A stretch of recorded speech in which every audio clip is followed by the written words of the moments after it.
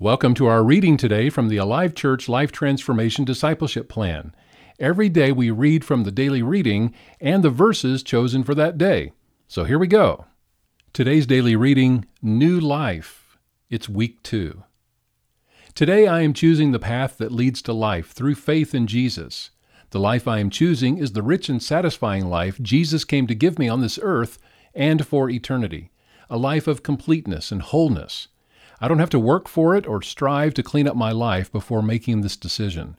Rather, I made the choice, inviting Jesus to take up residence in my life, and now I am forgiven, made whole and accepted by God the Father. He has adopted me as His own and given me the rights and privileges as His child. Though the journey begins with believing in Jesus, there is more, turning from sin, allowing Him to change the direction of my life, changing my lifestyle and my actions. Until now, my sinful nature has kept me from God's design for my life. God set a standard, a mark for my life, and He created me in His image.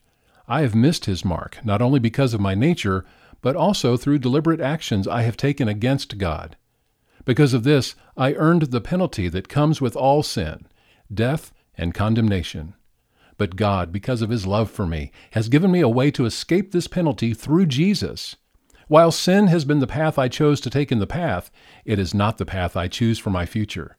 Today I am choosing the path that leads to life through faith in Jesus. There has never been anyone like Jesus. He chose to lay aside the privileges of deity to live on earth as a man.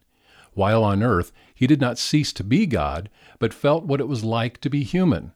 Ultimately, it was my sin that nailed Jesus to the cross. There He took my sin and penalty on Himself.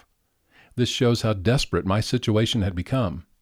Then He rose to life on the third day, conquering sin and death. His life gives me new life.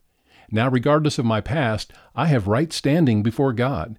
He has placed the perfect righteousness of Jesus in my life, and I am experiencing all the life Jesus came to give me. Even in moments when I don't feel it, it's true, because it's based on His Word. My choice today has allowed God to transform me into a new creation, the creation He had in mind since the beginning of time.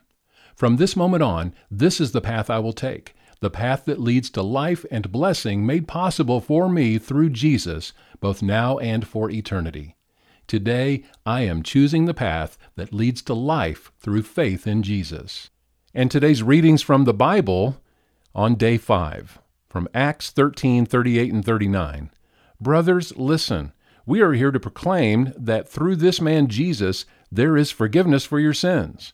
Everyone who believes in Him is made right in God's sight, something the law of Moses could never do. And from Romans 5, verses 1 and 2. Therefore, since we have been made right in God's sight by faith, we have peace with God because of what Jesus Christ our Lord has done for us. Because of our faith, Christ has brought us into this place of undeserved privilege where we now stand, and we confidently and joyfully look forward to sharing God's glory. And again, our memory verse for this week is 2 Corinthians 5:17. This means that anyone who belongs to Christ has become a new person. The old life is gone, a new life has begun.